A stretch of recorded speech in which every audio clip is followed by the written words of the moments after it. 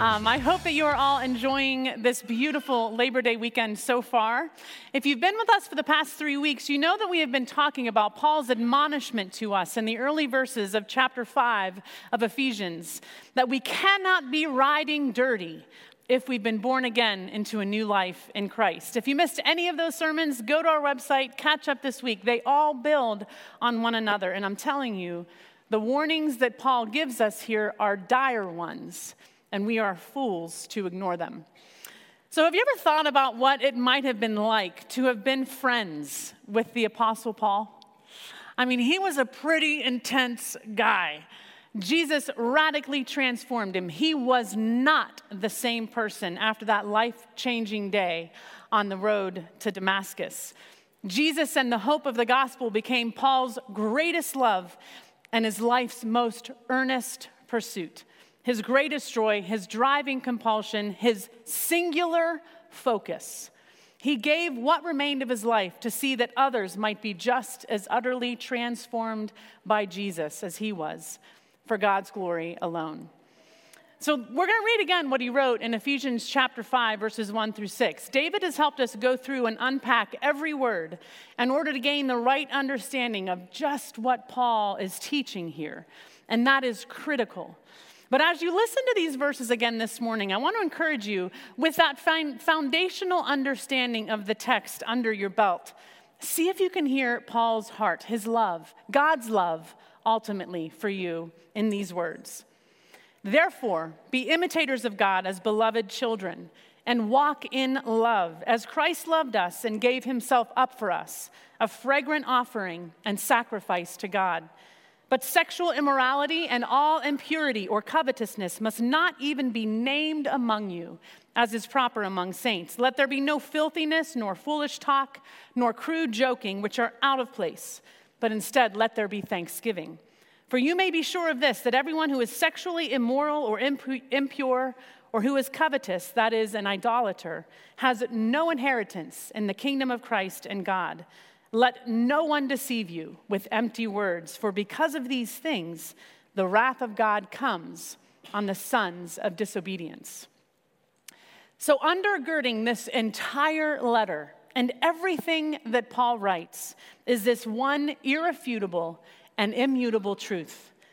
If you have been born again, if you are an adopted child of God, if you are sealed by the Holy Spirit, if you're a saint, if you've been set apart by and for God, all descriptions that Paul uses for those who are faithful in Christ Jesus, then you are loved deeply, immeasurably, and nothing will ever be able to separate you from the love of God in Christ. Nothing.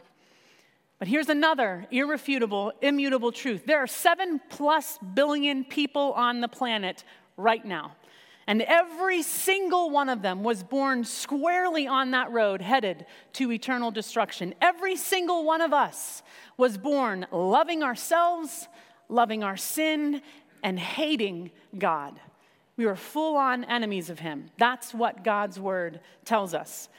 But it also tells us that God so loved the world that he gave his one and only Son, that whoever believes in him will not perish, but will have eternal life. Plucked off that road to destruction and placed squarely on that road leading to life in God's kingdom. What kind of love is that? It's beyond anything we could ever have conceived of on our own. It is beyond anything we could ever be capable of on our own. How could we ever adequately respond to so great a love? Well, Paul tells us, imitate him. Just like a child automatically wants to imitate his loving parents, if we are God's beloved children, then we should want to imitate his holiness, his kindness, his tenderness, forgiveness, and love. But that then begs another question. How on earth could we ever do that? How on earth could we ever be like God in all those ways? Well, what have we been learning all these months in Ephesians?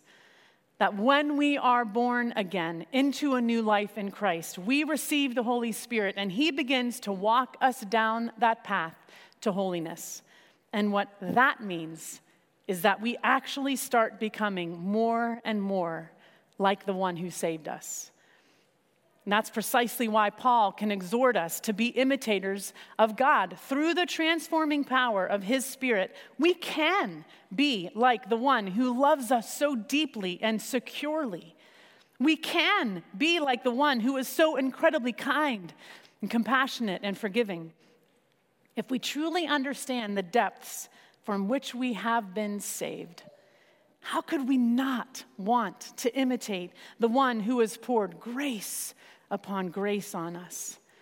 With God's wellspring of love flowing into us, we won't be able to help it. It will just flow right back out of us and onto all those around us, and it will be for God's glory alone. We are loved by God, and so we must live like it. It's impossible if not for the Spirit who lives within us. But with his help and power, we can live a life of love, a life like Christ's that glorifies God.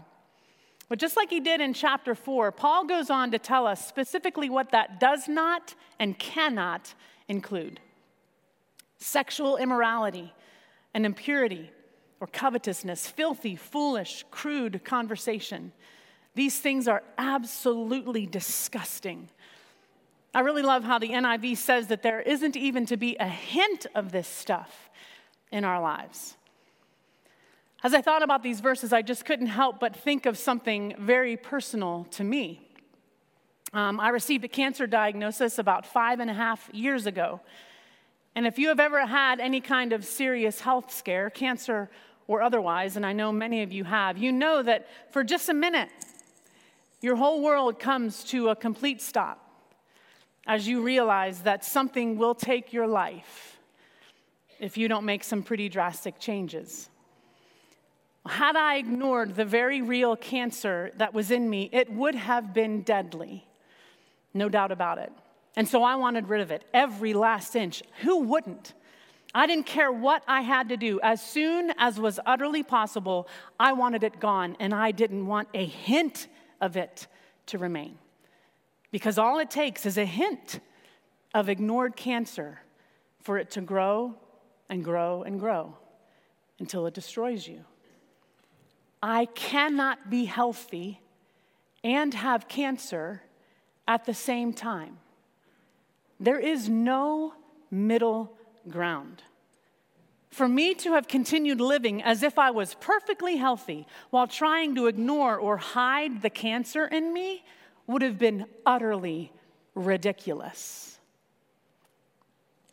Cancer is to our bodies what sin is to our souls. You have to understand this, to believe this. This is what Paul is saying.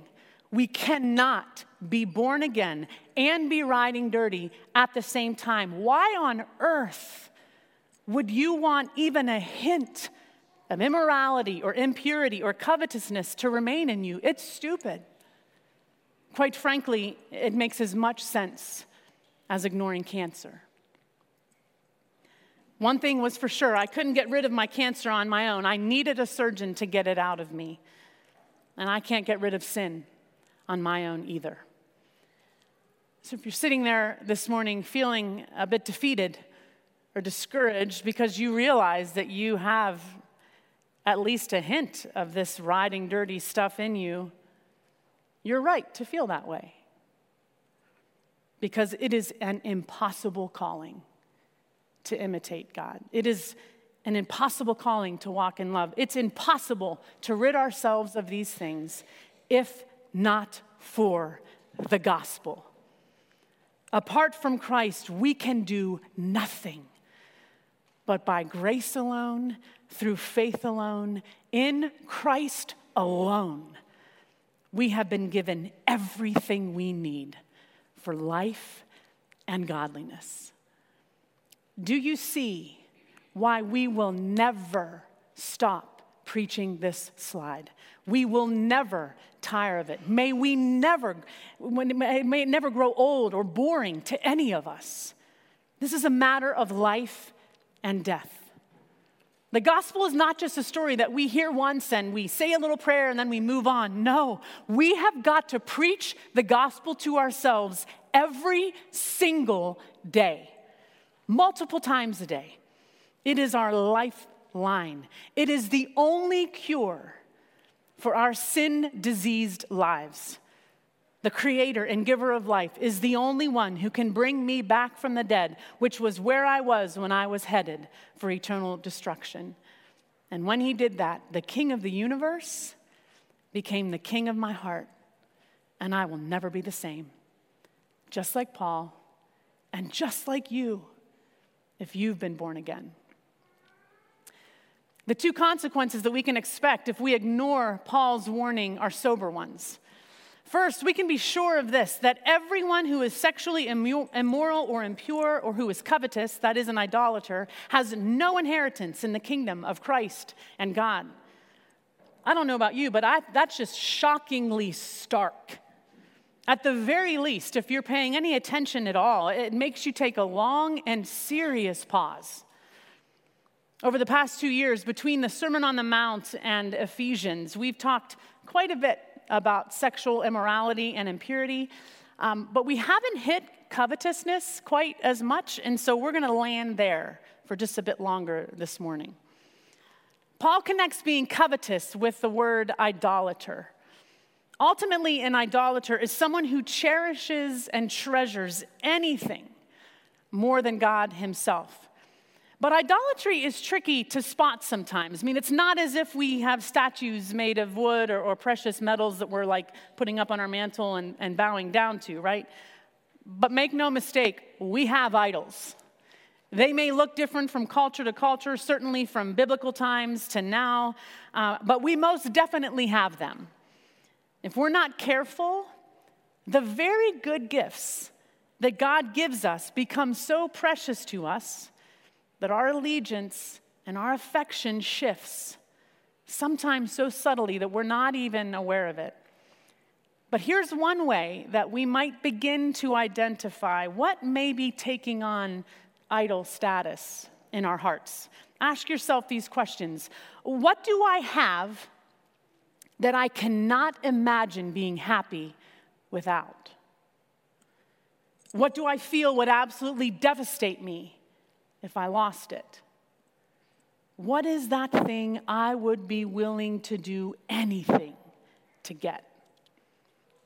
Idolatry is present when we want and love God's gifts more than we want and love God himself. But idolatry, it never, ever leads to happiness. Our idols never deliver what we hope they will. And that is why the sin of idolatry goes hand in hand with covetousness. It creates a person who is endlessly greedy, always wanting more money, a bigger house, a different marriage, a nicer car, a better job. At the end of the day, an idolater is a person who's really just continually discontent, coveting what they are convinced they need. They believe that by getting that one thing, whatever that one thing is, they'll finally be content. They'll finally be happy. But it is a lie. The truth is, when we allow even a hint of idolatry and covetousness to remain in us, it grows and it begins to consume and shrivel our hearts. So for years and years, I loved, don't laugh at me, Chevy Suburbans. I loved them.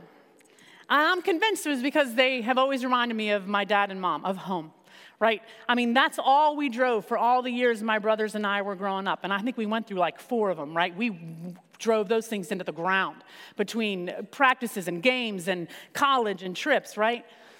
And so as a mom, an adult and a mom that needed to schlep around my own 3 kids, I wanted one so bad. And everybody knew it. I actually got one Christmas. It was a Matchbox car, which was super funny. really enjoyed that gift. But one day, my best friend who lived right beside us got one. And it was so nice. I mean, the color, the leather seats. I was not pretty inside. My whole family went over to see their new Suburban. And I was like, nah, I ain't doing it. And I don't remember if it was that day or the next day or whatever, but Jody, my husband, eventually came to me. He's like, so are you going to go see their new Suburban? I was like, no. He was like, are you ever going to go over there again? I don't know. I was covetous. I wanted that idol. Suburban. And my heart was turning more and more sour by the minute. Covetousness kills joy, peace, contentment. The fact of the matter is, when I am full of covetousness, it will eventually find its way out of me. Remember, belief and behavior are inextricably linked, right? If I believe that someone else has what I believe I want or need or am entitled to, I will eventually act on that belief. I'll act like a bratty child when my friend gets a Suburban. When we allow even a hint of covetousness to remain in us, it will grow. And it will lead to greater and more sin. If we're secretly coveting someone else's spouse, it will lead to sexual immorality. Because remember, all I got to do is lust in here or here, and I'm guilty.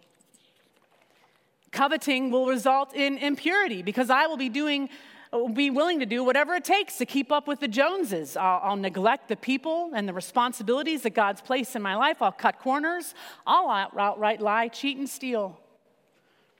Covetousness, if ignored, will eventually result in destruction. In other words, there will be no inheritance in the kingdom of Christ and God. Okay, you're not making me feel very happy or good this morning. Well, let me remind you that happiness is never the goal of a fully devoted follower of Jesus Christ. Holiness is. If you want to be happy, pursue everything that's holy. But here's the good news. You see, there is a difference between an idolater and someone who just daily battles the sin that still remains in him or her. There's a difference between people who are casual, careless, and complacent about their sin and those who hate it, and they long to immediately throw it off in repentance. That's what saints who still sin do as we're being sanctified and on our way to one day being glorified in God's presence forever. Which brings us back to this. It always brings us back to this. Friends, we've got to preach the good news and the hope of the gospel to ourselves every day. Even if we have been justified through faith in Christ, we are still going to sin every single day. We're likely going to have hints of that foul stuff creep into our hearts and minds way more often than we're comfortable admitting. Exhibit A. But the minute that happens, and the Holy Spirit convicts us with that pit in our stomach and that awareness that we've strayed from holiness, we fall to our knees. In humility and repentance, we receive the forgiveness that is ours in Christ, and we breathe a sigh of gratitude for such grace. And little by little, as we walk hand in hand with the Holy Spirit down that path to holiness, we'll be sanctified. We'll become more and more like Christ, no longer controlled by the deceitful desires of sin on the inside of us, but instead able to overcome them by the power of the Holy Spirit. And one day, the battle will be done.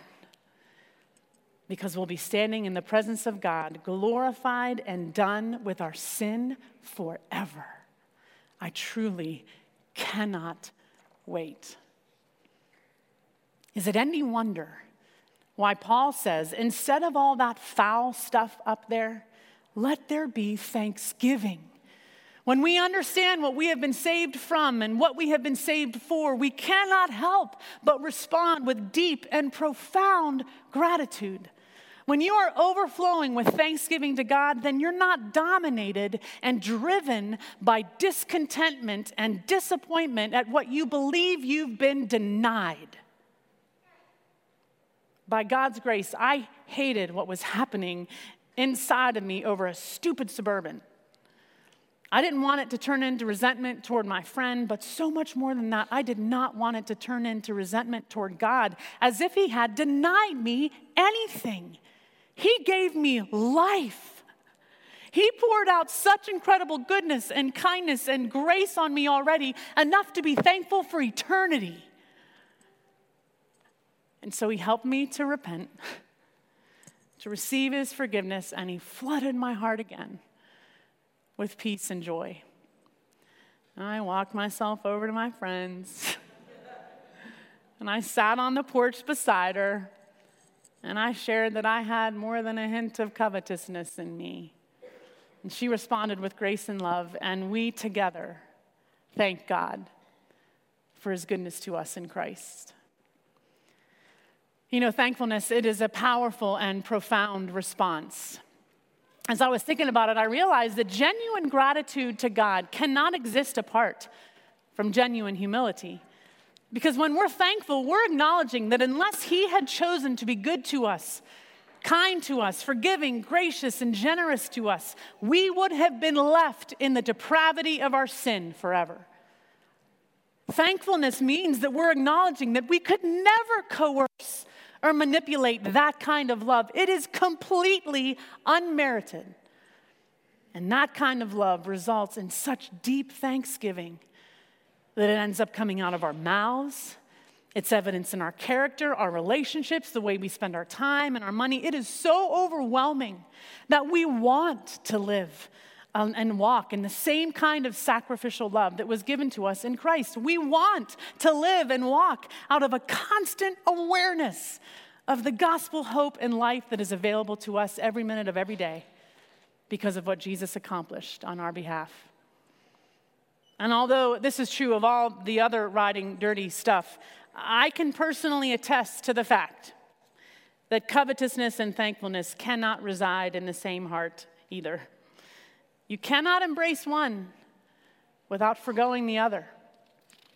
And so when we stay continually aware of and thankful for all that God has done and is doing for us in Christ, meaning we're preaching the gospel to ourselves every day, we actually safeguard our hearts against covetousness and all that it leads to if we ignore even just a hint of it in us.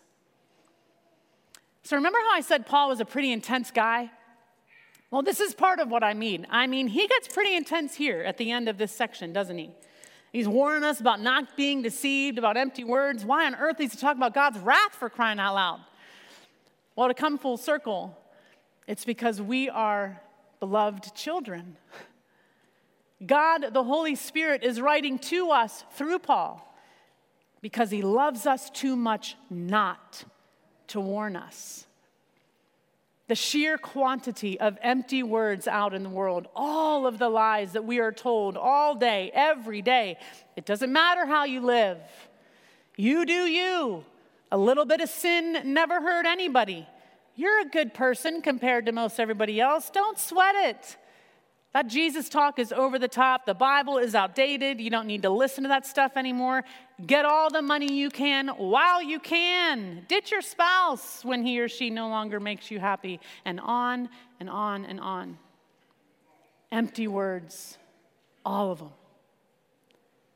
Friends, do not be deceived. Why?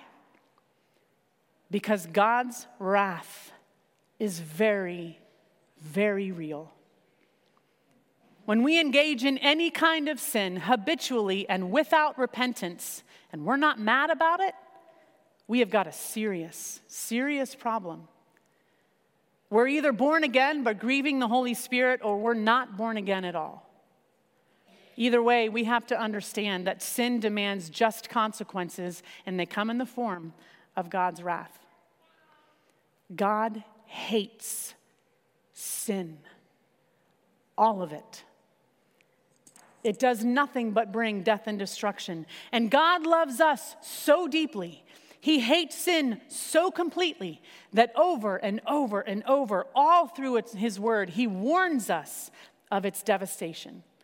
Listen to just a few verses from the Old Testament. So be careful to do what the Lord your God has commanded you. Do not turn aside to the right or to the left. Walk in obedience to all the Lord your God has commanded you so that you may live. Do not turn aside from any of the commands I give you today, to the right or to the left, following other gods and serving them, which is idolatry, by the way. And let your eyes look straight ahead. Fix your gaze directly before you. Give careful thought to the paths of your feet and be steadfast in all your ways. Do not turn to the right or to the left. Keep your foot from evil. God is the same yesterday, today, and forever. Old Testament and New Testament. Do you see how he has been steering us toward holiness the entire way through Scripture? It's because he loves us. It's not an easy path, but it is a good one. And because it's a path, he knew that we would never be able to walk on our own. He sent his son to walk it for us, to bear the wrath for our sin that we deserved, to die in our place and to rise again to eternal life, so that by grace, through faith in him, we might be forgiven, justified, sanctified, and one day glorified. There is no God like our God. There is no happiness, no greater happiness than to walk hand in hand with the Holy Spirit in holiness.